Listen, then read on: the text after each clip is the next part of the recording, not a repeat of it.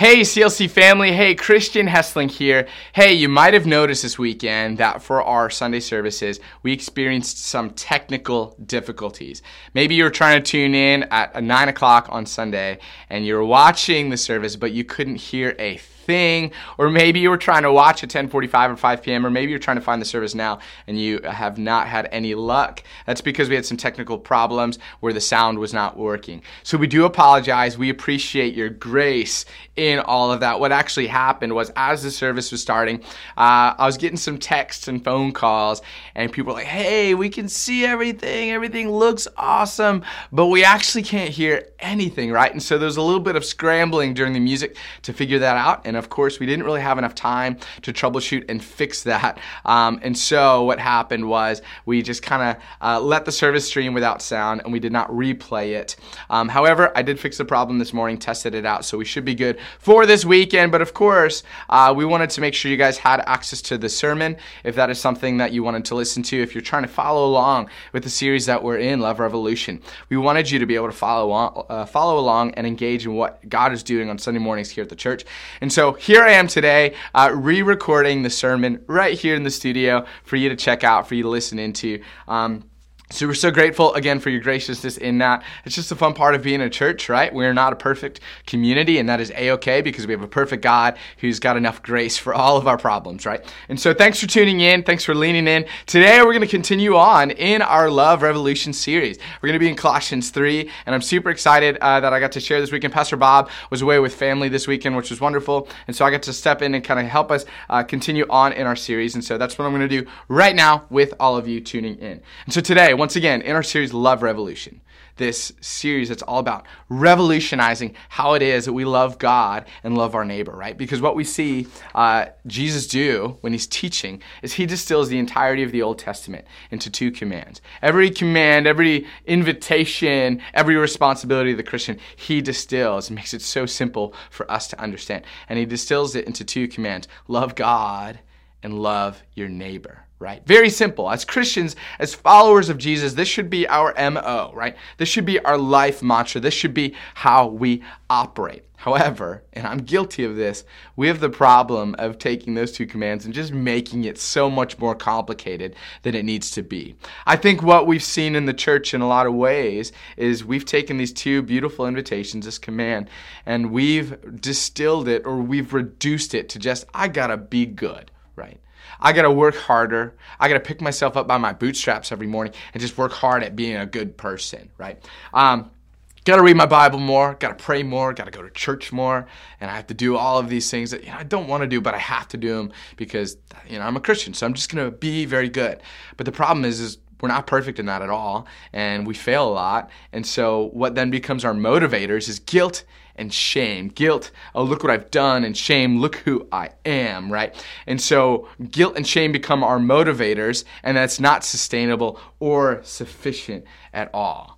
And we've reduced this beautiful invitation to participate in the kingdom of God, to love God and love neighbor, to being good, and then guilt and shame become our motivators for this moralistic enterprise, right? And surely it's got to be better than that. Like, surely God's plan is better than just trying to be good every day and then having guilt and shame when we fail, right? And I believe it is. And I believe that's what Paul is inviting us into in Colossians today, right?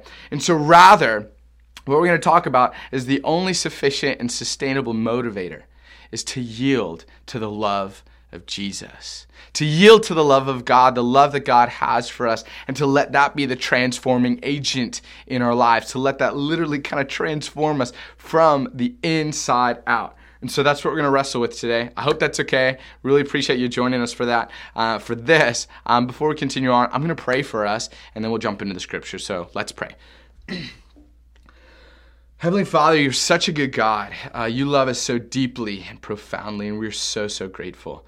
We pray that as we wrestle with your scripture, that your Spirit would fill us in this moment. Wherever we might be at, wherever we're going, we just pray that technology would work and that your Spirit would speak through your word, your scripture, and help bring clarity to our hearts and our minds so that we might participate in what you have for us. So God, thanks for being here. Thanks for being so kind and gracious to us. We love you. Thanks for loving us. We pray these things in your name. Amen. All right, so today, as I mentioned, we are in the book of Colossians. We're doing something that is illegal today. We are eavesdropping and opening up someone's mail. That's what we're doing.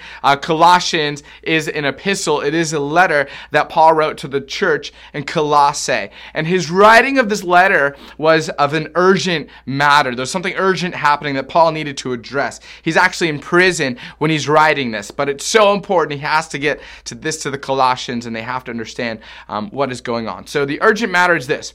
The church has just started, right? It's gaining traction. It's growing, and it's being formed, right? It's being established. There's a culture around it that's growing. However, what Paul's noticed, what he's heard and observed in the church in Colossae, is that there's a lot of false teachings and false practices that are kind of interfering and impeding on the gospel of Jesus. And so Paul's writing to bring clarity, to help them get clarity in, hey, this should not be the case. This should not be happening. Because some of the things that were happening, one of them was this mystical polytheism, this idea that, hey, Jesus is just going to be one of the gods in our bucket of gods. Like, we have all these gods. We're going to pray to all of them. What they would do is they'd pray to all of these gods and then hope that at least one of them would answer the prayers, right? It's kind of this shotgun approach. We're going to pray to all the gods and hope that one of them brings clarity. One of them responds to the prayer question. So this was happening in the church of Colossae. Another thing that was happening is they had confusion around their obligation to the law. Like, are we supposed to obey the Torah? Are we supposed to obey all the laws of the Old Testament? Is that how we earn salvation, right? And so Paul was writing to bring clarity to that, right? And then another thing that was happening is a lot of people were going to church just to bolster themselves up, bolster their identity, right? They were going to church and say, oh, look at me. I go to church. I'm holy, right? Like, we see this today, let's be honest. And so Paul was writing to address these situations because all of them collectively impeded and intruded on the gospel, the good news of Jesus, that we receive salvation by faith alone, and that is what transforms us, right? And so Paul's writing to bring both theological clarity and practical instruction to the church in Colossae, right? And this portion of the letter, chapter 3, that we're in today, is written to a people who are struggling, who are being motivated by guilt and shame, right? They're being motivated by guilt and shame. And maybe some of us here today, myself included, struggle with guilt and shame, right? Guilt is, look what I've done. Shame, look who I am, right? And so we struggle with these things. And so Paul is writing to bring great clarity and really freedom to the church, to experiencing something different, to experience what God actually does have for them, right? And so that's what this portion of the letter addresses, in the solution that Paul invites the church in Colossae to experience. The solution that that Paul is inviting the CLC to experience is this: that we are invited to become who we already are, right? We are invited to become who we already are in Jesus, right?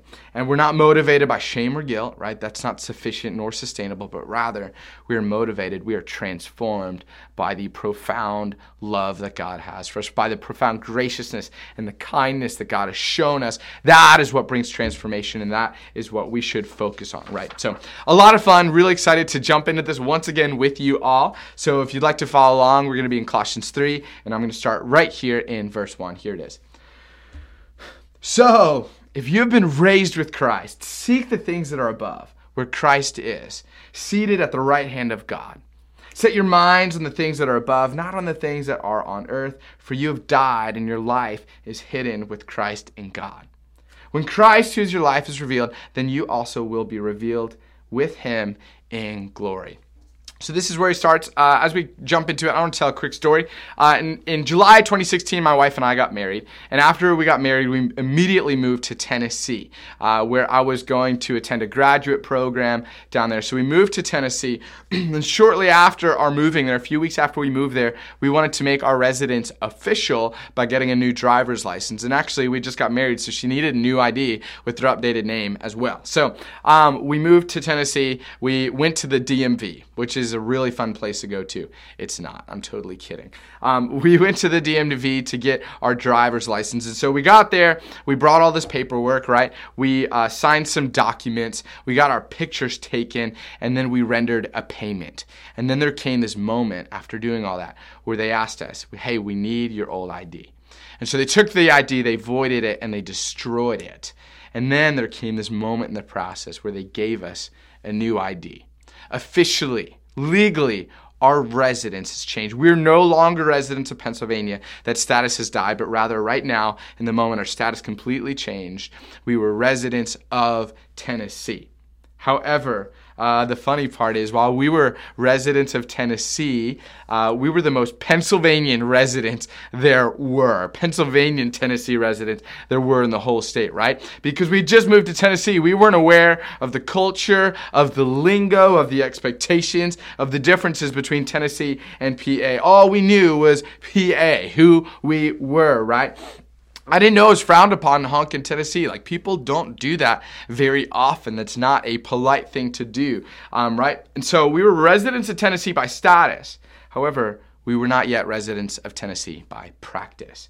Over the course of our years there, we got to actively become what we already were, which is Tennessee residents. Through our daily experience, we became what we already were, right? Tennessee residents. So as Paul's writing to the church in Colossae, the Colossians, right, who are having a difficulty following Jesus, he's reminding them, hey, those who have been raised with Christ, their status, their citizenship, their identity has been officially changed, right? Not on account of their works, right? They didn't earn this. They didn't pay the bill for this new ID, right? It was given to them as a gift. Nothing that they did earned them the status. Their status had officially changed. They've been given a new ID, a new status that reads redeemed and restored child of God, right? And now they are invited to, with practice, by practice, to become what they already are, right? They're invited to, hey, your status has already changed, but you're invited to grow into who you already are in Jesus, right? It's already happened, but grow into that, right? It's the equivalent of being on death row, right? And Jesus comes in, and you're clearly guilty, and he declares you as innocent, right? And you'd expect in that moment, if that were you, right, if that were us, that there'd be some natural joy and excitement. Like, oh my gosh, I can't believe you just did that. We would be naturally motivated and transformed to become what we already are, which is, what God has made us, right? Which is innocent, to grow into that role that he has given us, right? So there's some natural excitement about that. There's some natural joy, and the only natural byproduct is to respond, right?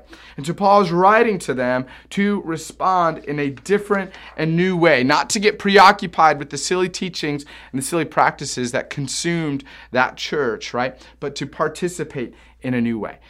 And so Paul continues in this passage, and he actually invites them to consider what it looks like to grow into this, right? He mentioned in the verse that we just read to set their minds on things of heaven, and so he continues to detail, what does that look like exactly? What does it look like to become what you already are? And so he continues in verse 5. He says, put to death, therefore, whatever in you is earthly, sexual immorality, impurity, passion, evil desire, and greed, which is idolatry.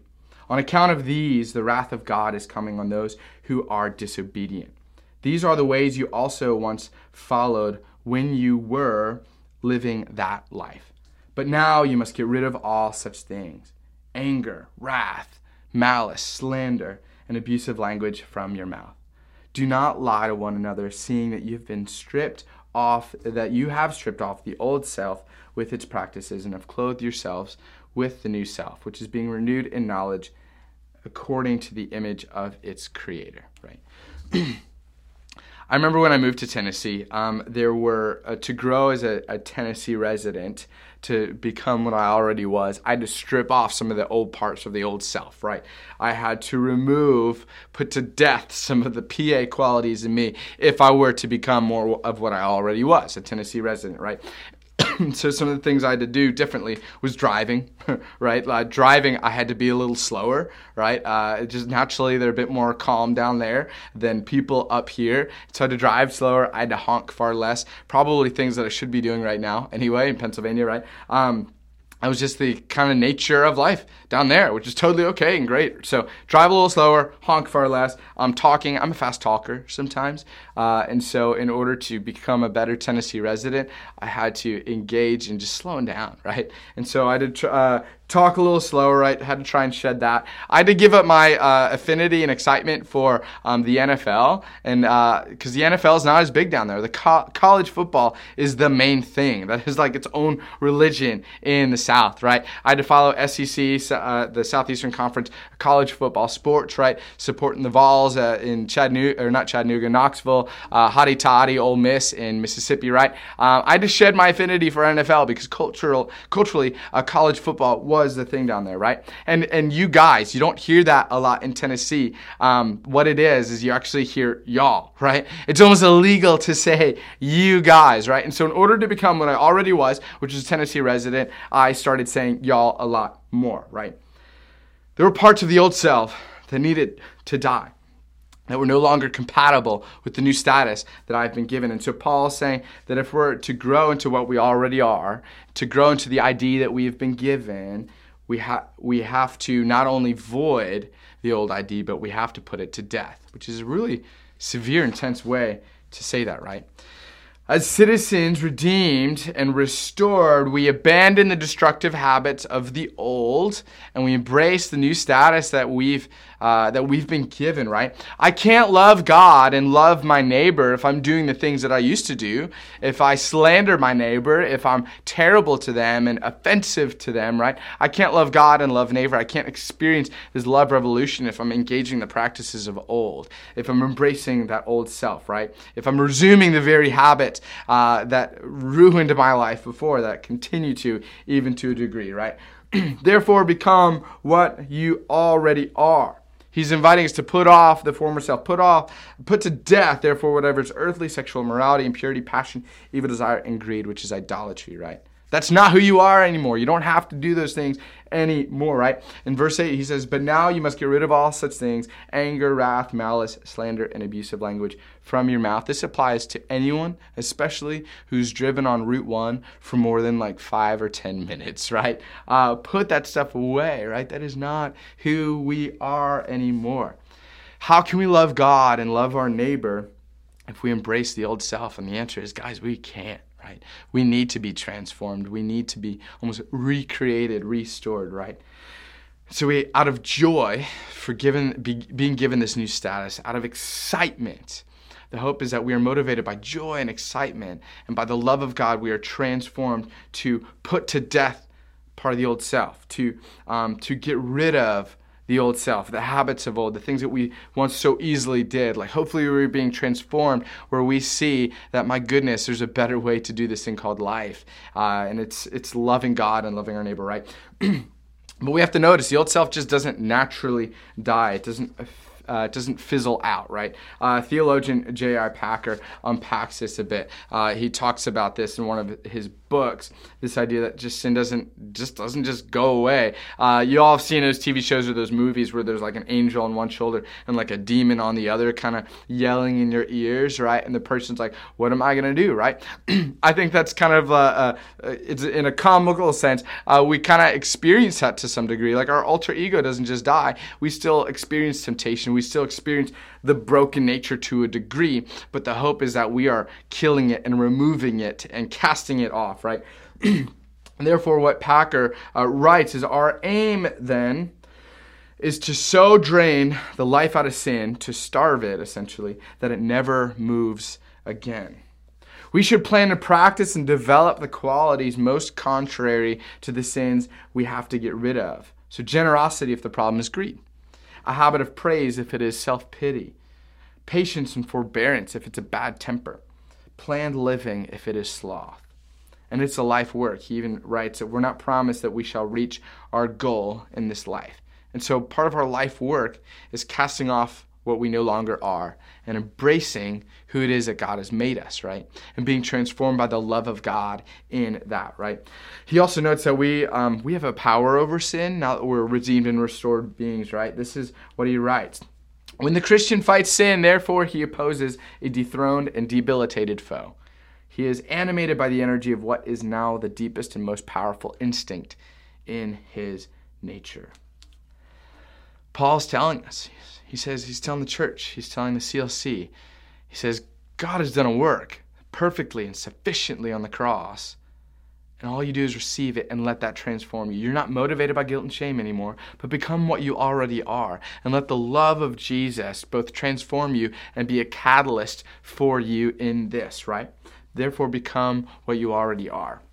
Here's another way to think about it. My mom used to garden. Maybe many of you watching this like to garden. You grow plants outside. Maybe it's fruit, vegetables. Maybe it's just flowers, whatever it might be. I think thinking about this like a garden is a good way to think about this. So my mom would love to garden. What she would do, she'd set aside a patch of grass, right? And she would redefine that patch of grass. She would say, this patch of grass is no longer a patch of grass. This patch of grass is my garden, right? Even though it didn't change in appearance, it was still set aside, set apart to be her garden, right? And then she would do things to this patch of grass that would make it more of what it already was, which is a garden, right? And so she would till, or she'd have my dad till the garden, right? Rip up the ground, remove some of the grass, and till up so the dirt is fresh and new, right? They would plant seeds in the garden, and they would water the seeds, right? These are things that are making it more of what it already is, which is a garden. And then she would prune the plants and trim the plants to make it more of a garden. She would do all of these things to, again, make this set apart space more of what it was already defined as, which was a garden, right? However, every day there were elements of the old self of this garden that would try and sprout up and choke out what it already was, right? There were weeds that would grow almost daily that would try and choke out this garden. These were things of the former self, things of the former nature that were sprouting up to overcome this garden. And then there were external factors, right? There were animals that would try and come into the garden and eat from the garden. So she put a scarecrow in there. And then there were her kids, her 5 kids, also animals, right? That would try and ruin the garden, right? And so she did all of these things to protect the garden. In order to make the garden more of what it already was, she had to starve the weeds and remove the things that interfered with what it was, things that weren't conducive to it being a garden, things that weren't natural for a garden, right? This is what we do to the garden of our soul, is we have to remove anything of the old self that is no longer compatible with who we already are in Jesus, right? But the problem is sometimes we make excuses, right? Sometimes we reduce how significant something is. Like, oh, it's just one weed. It's a small addiction. It doesn't impact anybody. It is a small sin. There's no ramifications for it. It's okay. And we treat these things, patterns of the former self, we treat them as like weeds that like, I can let this one slide. But we should be treating it more like a cancer cell, right? That will consume the life, that will ruin the life, right? And so we need to treat our sin like a cancer cell. We're called to choke it out, to starve it, to put it to death each and every day, right? As J.I. Packer says, it's an ongoing process. Each and every day we need to choke out, to starve, to put to death things of old, the former self, as we become what we already are. And this is an ongoing process. And we sense the urgency of this in verse 6. It says, on account of these things, the wrath of God is coming on those who are disobedient. Paul's trying to convey the severity of this, the significant obligation to lean into what God has for us, right? Naturally, there's a wrath towards sin. Naturally, we as humans have a wrath towards sin, right? All the time we have a wrath towards sin. But a lot of times it's just other people's sin, not our own, right? So when someone harms us or they wrong us, we are angry. When someone harms someone that we love and care for, we are furious. We have a wrath.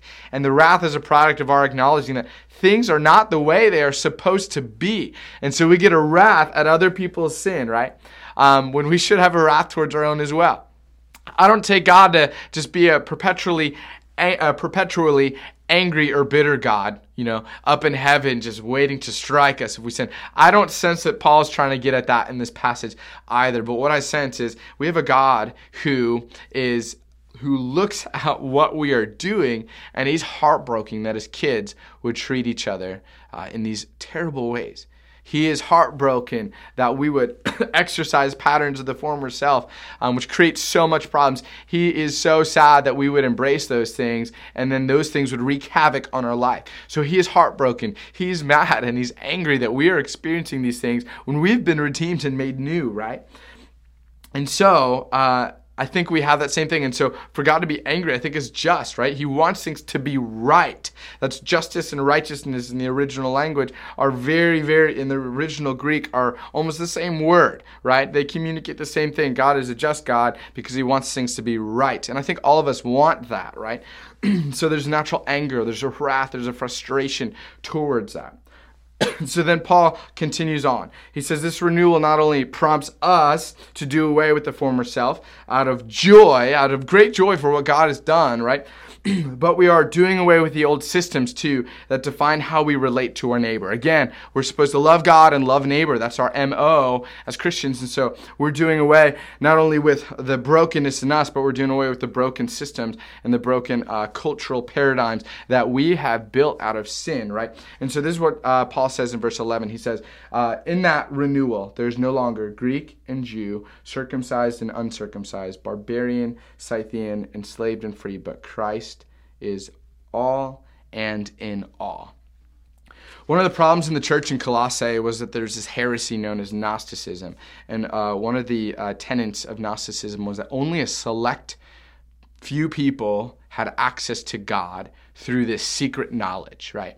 Not everyone could access God. This was a very exclusive heresy in Christianity that would make God a commodity that was only accessible by a few people. And a lot of times they'd use social differences, racial differences, a lot of these differences as barriers, as means to reinforce this heresy, to say, you don't have access to God. You're a slave. You don't have access to God, right? And so Paul's writing saying that is not the case. The gospel is readily available to any and all people, anyone, regardless of these things, right? What we're seeing Paul touch on is the markers or the barriers that people use to exclude people. We see in that passage no longer Greek or Jew. That was a racial barrier that defined social practices. We see circumcised and uncircumcised. That was a religious barrier that they instituted, right? There's Greek and barbarian, which was a cultural barrier. There's slave and free, which is a status barrier. There's barbarian and Scythian, which these were just marginalized populations that they equated to animals, right? So Paul is saying the gospel, the good news, not only transforms us as individuals, but it transforms how we relate to our neighbor. The gospel, there's a renewal that breaks down these current barriers that we lean into. And I would even say that this renewal that Paul is inviting us into even breaks down the current barrier that we have in our world today, or our country of Republican and Democrat. I believe the gospel is profound enough to break that down, right? So a huge marker of our being a new people is that it not only bears impact on who we are, but it bears huge impact on how we relate to our neighbor. These are tangible differences that we can both experience and participate in. And this is a product of the good news, right? That no one is excluded. Everybody is welcome, despite their past, despite who they are, despite any barriers in the culture that we try and reinforce. No, everyone has access. All are in Christ. All can participate in that, right? And so the work of Christ is available to all. And this is such a beautiful thing, right? This is such a profound and beautiful thing. This should bring us great joy. So as we tend to the garden of our souls, as we become more of what we already are in Jesus, we kill remnants of the old self, right? However, it's not just enough to just kill remnants of the old self, right? Because what do? We get rid of one bad habit and another, it creates a vacancy where another takes its place, right? Like I could say, I'm done eating pizza. It's not very healthy. Done eating pizza, but then what do? I'm like, well, cheeseburger sounds really good, right? What happens is we can't only kill the old self, but what we have to do is fall in love with something new. To fall in love with something that we hold so tightly to, right? Author Thomas Chalmers puts it this way. He says, our love for something new and good has a natural power of ridding us of that which is old. The best way of casting out an impure affection is to admit a pure one. And by the love of God, a love of what is good, to expel the love of what is evil, right? So what he's saying is we can't just kill the former self, but we have to fall in love with something that'll seize our interest, right? That'll preoccupy us and keep us so appropriately fixated on what is good, right? A silly example that I thought of and that I shared on Sundays, I would oftentimes brew coffee at my house. But when my wife finds a new drink at Starbucks, She no longer cares for, has little to no interest in the coffee that I brew, that at one point in time she enjoyed. But rather, she's so preoccupied, so in love with this drink at Starbucks that she'll want to go to Starbucks. And we go to Starbucks a lot, y'all. Like I'm tempted to start a GoFundMe to fund this habit of ours, right? She fell in love with something new, and that kind of did away with any preoccupation for her love for the old coffee. And this is where Paul is inviting us to. He says, hey, we can do away with the former self, and it gets a lot easier when we realize how loved we are. When we fall in love with God, right? When we fall in love with Jesus, that is such a beautiful way to get rid of the old self, right? And so this is where he continues in the passage. He reminds them of this so that they might be transformed by this love, and that this love for something that is pure and good might do away with the older self, that it might get rid of these old habits, right? And so he starts in verse 12. He says, therefore, as God's chosen ones, holy and beloved. I'm going to stop there for a moment. Remember, we are becoming what we already are. And so what are we according to Paul? What is the church in Colossae according to Paul? Therefore, as God's chosen ones, holy and beloved. Holy is being set apart, like a patch of grass that is going to be a garden, right? You are beloved, you are beloved, you are beloved. And this is not on account of anything that you've done. You didn't earn it. But God's work was so perfectly sufficient on the cross. And he loves us deeply, and so you are beloved. And so there's a weight and a significance. As we read verse 12, as we read these words, there should be a weight and a significance that we feel so captured by the love of God that this transforms us. There should be a joy, like, oh my goodness, we are God's chosen ones. We are beloved. We are set apart, right? And so before Paul gets into the next phrase, he's trying to remind them. He says, therefore, which whenever we see that word, that's a hinge. Everything I've written points to what is next, right? Therefore, as God's chosen ones, holy and beloved, right? So I hope we remember that for ourselves. And so with that in mind, he continues. So therefore, as God's chosen ones, holy and beloved, clothe yourselves with compassion, kindness, humility, meekness, and patience. Bear with one another, and if anyone has a complaint against another, forgive each other, just as the Lord has forgiven you, so you must also forgive. Above all, clothe yourselves with love, which binds everything together in perfect unity. Remember, when we moved to Tennessee, our status had officially changed, but we had to become more of what we already are, right? More of what our status had already said that we are. And so one thing that happened that still happens for me today is I say y'all a lot, right? I adopted that lingo pretty quickly, and I grew into that, right? So Paul's writing, as God's chosen, holy, and beloved, become what you already are, right? And then he's so gracious, Paul is, and he details this process a bit, right? And remember, at the beginning of this passage, we're invited to set our mind on things that are above. I think too often, though, what we do as a church is we think of heaven so much. We're like, oh, I'm going to end up in heaven, so I don't have to worry about the world around me, right? It's kind of messy and broken, but I know where I'm going. I can kind of neglect the world around me, don't need to worry about it because I'm going to heaven, so I'm going to be so focused on heaven that, just that's it, right? However, if we notice, all of the characteristics that Paul lists here have everything to do with how we relate to our neighbor and God right now, right here on earth, right? It talks everything about how we connect and love with God and our neighbor, right? And so we're not to be, as Oliver Wendell Holmes says it, too heavenly minded to be any earthly good, right? But rather we're to be so heavenly minded that we naturally help make earth good. And Paul shows us how through this list of things that we are to engage in, right? And so in how we engage with God and neighbor, Paul invites us to clothe yourselves with compassion, right? The church should be the most compassionate place in the world. Like the community of the church should be the most compassionate people on the face of this planet. That's what Paul is inviting us to, right? We should be foolishly and recklessly kind to all people. And when people make fun of us for how recklessly kind we are, we should be more recklessly kind to them, right? That is who we are. That's who we should be. We should be kind foolishly and recklessly. We should model forgiveness in a way that leaves people scratching their heads like, what are they doing, right? God has so freely forgiven us. We should we should do that with our neighbor, right? It looks insane and unnecessary, but that's what Paul invites us into.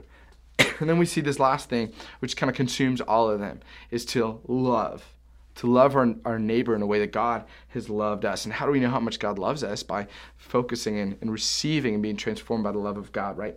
Love unites all of these virtues. It is the umbrella underneath which all of the virtues that we're called to fall. The active expression of a living faith, the natural byproduct of our status being changed, is faith. Living faith is self-giving love, right? And so that's what we're invited to. This is the love revolution, right? It's our being able to love God and love our neighbor in this way. It's a natural byproduct of our being who we already are in Jesus, which is chosen ones, holy and beloved, right? So the passage finishes with some final instruction. It says in verse 15, some instruction on how we can become what we already are. Paul writes, "And let the peace of Christ rule in your hearts, to which indeed you were called in one body. And be thankful. Let the word of Christ dwell in you richly. Teach and admonish one another in all wisdom and with gratitude in your hearts. Sing psalms, hymns, and spiritual songs to God. Whatever you do, in word or deed, do everything in the name of the Lord Jesus, giving thanks to God the Father through him." Remember, Paul's writing to a people, and maybe some of us identify with this, Paul's writing to a people who are motivated by guilt and shame. But rather, Paul is saying, no, don't let those things rule you, but rather let peace rule you. And the word here is really interesting. The word in Greek for peace, or for rule, is like an umpire, someone to call the shots amidst contending voices, right? In Colossae, guilt was the umpire. Shame was the umpire. Personal promotion was the umpire, right? And people ruling themselves was the umpire, right? I think that's the root of sin, is we just want to be our own gods. We want to rule ourselves, right? And so these were the motivating and driving forces for many of them and many of us. However, Paul is saying, no. Those things aren't sufficient. Those things aren't sustainable. Let the peace of God rule you, right? Let thanksgiving overflow out of you. How do we have peace and thanksgiving? Like, why can we have these things? Because we've been so deeply and so profoundly loved by Jesus. That is where our peace comes from. That is where our thanksgiving comes from. So Paul is saying, no, because of who you are, because of what Jesus has done, let peace rule in your heart. Let gratitude overflow because you are so loved by God. You did not change your status of your own actions, right? You are so loved by God. Let those things, let that peace, let that gratitude rule in your hearts. Let that be the driving force, right? It's the only sufficient and sustainable driving force, is to be transformed by the love of God, to be so compelled by the love of God, the love of Jesus, right? However, for any of us who's been in the church for a while, we hear this saying a lot, like, oh, Jesus loves you, right? God loves you. And I think over time, right, we kind of grow, we forget the impact and the punch of that. We don't sit with that as much as we need to. And it doesn't transform us as much because we've kind of lost, we've forgotten the magnitude of that reality, right? And so what I want to do is wrap up and invite us to consider practicing two things that I think could help us grow in understanding and to embrace the love of God, so that could be the motivating force to transform us into who we already are. And so the two practices I want to go over, the first one is to practice margin, which is the practice of creating holy spaces. It's no secret today that people have very little margin, right? Life is busy and crazy. I hate it because every time someone asks me, how are you? Most often I say, I'm busy. And I don't want that to be the word that describes this beautiful life that God's given me, right? And, but that's all I say because I have very little margin. I'm busy, right? We're all super busy. We have our jobs. Many of y'all have kids, right? There's social obligations that we have to fulfill. There's chores. We have to take care of a house. And with any spare time we might have, we just try and breathe, get half an episode of Netflix in, and then we go to bed to wake up the next day and do it all over again, right? Many of us are reeling and worrying, even as we're watching this, about what we have to do next in the day, right? we have very little margin. However, there's some things in life, in order to be fully experienced, fully embraced, that demand margin, right? They demand their due margin so that we can actually experience it and embrace it, right? I'm sure a lot of you like to listen to music. I really like music. I actually did this really cool experiment yesterday with the congregation. I love Bon Jovi, his song Living on a Prayer. I actually started singing it. I sang, whoa, we're halfway there. And then the congregation joined without prompting. They sang along, right? It's because music, when we give it its due margin, carries us. It motivates us. It compels us, right? Even if we're terrible singers, even if we don't know how to dance, somehow we're compelled so much so to sing and dance anyway, right? There's something about music that carries us, that motivates us, that compels us. Now, more often, though, I don't know anyone who often listens to their songs at double speed, right? I looked on the main streaming platforms for music, and there wasn't really an option to say, hey, you can listen to your song double speed here. But rather, they do include an option that says repeat, right? Because when it comes to music, we don't want to rush through it. We give it its due margin in order to experience the beauty and the wonder and the mystery of these songs. We give it its due margin. We listen to the whole thing, and then we listen to it again because we love it so much, right? To appreciate Beethoven, we don't rush through his music. No, we give it its due margin and let it have its due space to speak to us. I think God's love is the same, right? It's something that it's something that in order to experience it in fullness, in order to grow in it, to learn the mystery of God's love, to experience it in the way that we need to relish in it. We have to give it its due time. To experience its beauty and its wonder, we have to give it its due time. We can't experience it or be formed by it if we don't receive it and sit in it as the gift that it is, right? But the problem is a lot of us have already allocated all the time. Like, I don't know if I have a lot of time to just kind of sit and receive and be transformed by the love of God, right? And what we've done is we've allocated our time to a lot of good things, right? Obviously, being in a family is a great thing. Like, you got to take care of your family. Work's a really important good thing, right? Some of the things that we give our time to are good things. However, if the good things in our life impede on our ability to experience the greatest thing, then some of those good things are no longer good things, right? The greatest thing that we can experience is a loving relationship with God. And if all the good things in our life, if we've allocated all of our time to these good things and they impede on our ability to experience the greatest thing, then we have to question whether or not our good things are really good things, right? So in order to be transformed by the love of God, in order to be influenced and shaped by it, we need to give it its margin every single day. And I say margins like, we think of the sides of the paper, but I think actually we give it the best moment of our day, at the beginning of the day. Because the cool part about this is when we create margin for the love of God, it then impacts and benefits all of the other things that we give our time to. It influences and infiltrates, right, all of the things that we give our time to, and it even transforms how we experience those things. And so we need to give God the margin, give God the space. We need to sit in the love of God, be transformed by it, right? And I don't know what this looks like for you and your family, right? It could just be sitting down and reading scripture together. It could be experiencing prayer together, creating space where you're listening to a song together about the love of God, right? And then just sitting in that and letting it transform you. Just like we do with a lot of other things, like with a book. We usually don't rush through a book or a song or a movie or a TV show, or even if you're making a cup of tea, you don't rush through that. You let it steep and you let it sit. And I think we just have to steep in the love of God. And in doing so, we'll be transformed by that, right? And so as we grow in our understanding and realize the depth of the love of God, I believe it naturally changes us. And I can't do it for you, and the church can't do it for you. I think this is something that we have to lean into on our own with our family. And so out of love for God, we practice margin. And the second thing is this: out of love for God, we practice motion, which is creating holy rhythms in our life to grow, right? Once we've created margin, we then practice motions. These are disciplines or practices that are forming for us, right? I told everybody yesterday, no one can grow a garden. You can't grow a garden. I can't grow a garden. What we can do is we can curate a space that is conducive for plants to grow, right? I can remove weeds. I can till the dirt, plant a seed, water it, put it in the sunlight. But I can't make that plant grow.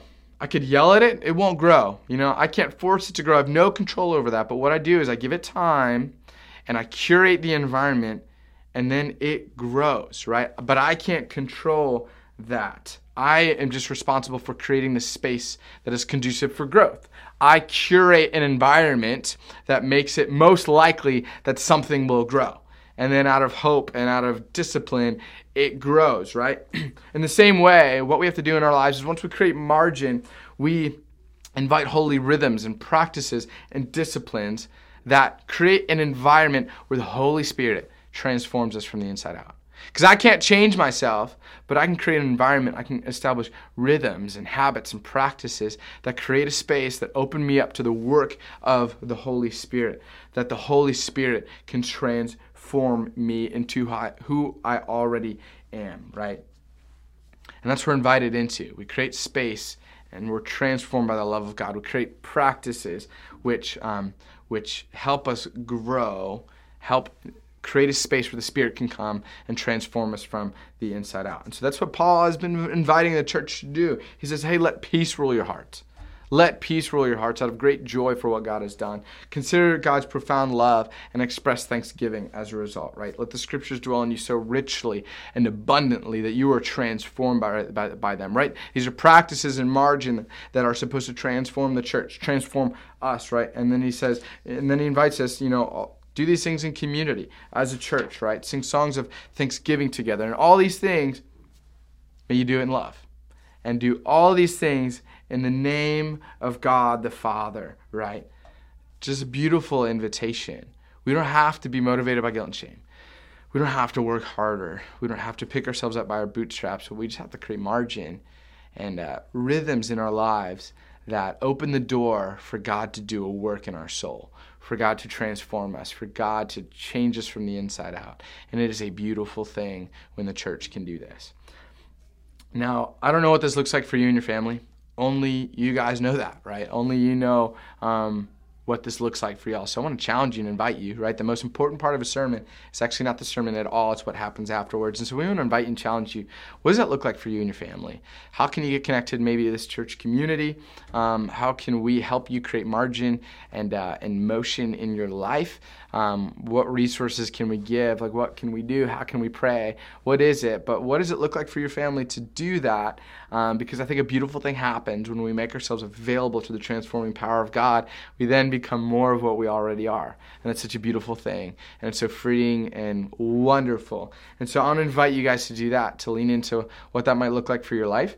We're excited to see what God's doing in the church in this season right now, and we hope that people will lean in and participate in that. Before I let you guys go, I'm going to go ahead and pray for us. So let's pray together. God, you are so good. I think when we fail to fully recognize and receive you properly, we settle for things like shame and guilt as motivators. And so, God, we pray that out of your love for us, that your grace for us, that we might receive your love, that we might create margin in our lives and motion where we're just practicing receiving your love. And may that love transform us into who you've already set us apart to be, into who we already are. We trust and know that your work on the cross was sufficient and beautiful and perfect. And we just pray that we would receive that. And so, God, we love you so much. Thank you for loving us. We pray all of these things in your Son's precious name. Amen. Amen. Hey, thanks for tuning in. Thank you again for your graciousness and your kindness towards us with our tech mishaps over the weekend. We hope you come back this weekend as we continue on in our series. Pastor Bob will be back with us, and we'll be in week 4 of our Love Revolution series. And so I hope that we can all experience the transforming power and the love of Jesus. And I hope that we can create margin and space and practices for those things to happen. And I'm confident that the best witness of a church isn't the programs, it's not the church service, not the sermons, not the music, but it is a community of people who've been transformed by the love of Jesus. And so let's lean into that. Let's be transformed, and let's partake in the kingdom of heaven right here on earth. Amen. Thanks for joining us. We'll see you guys soon.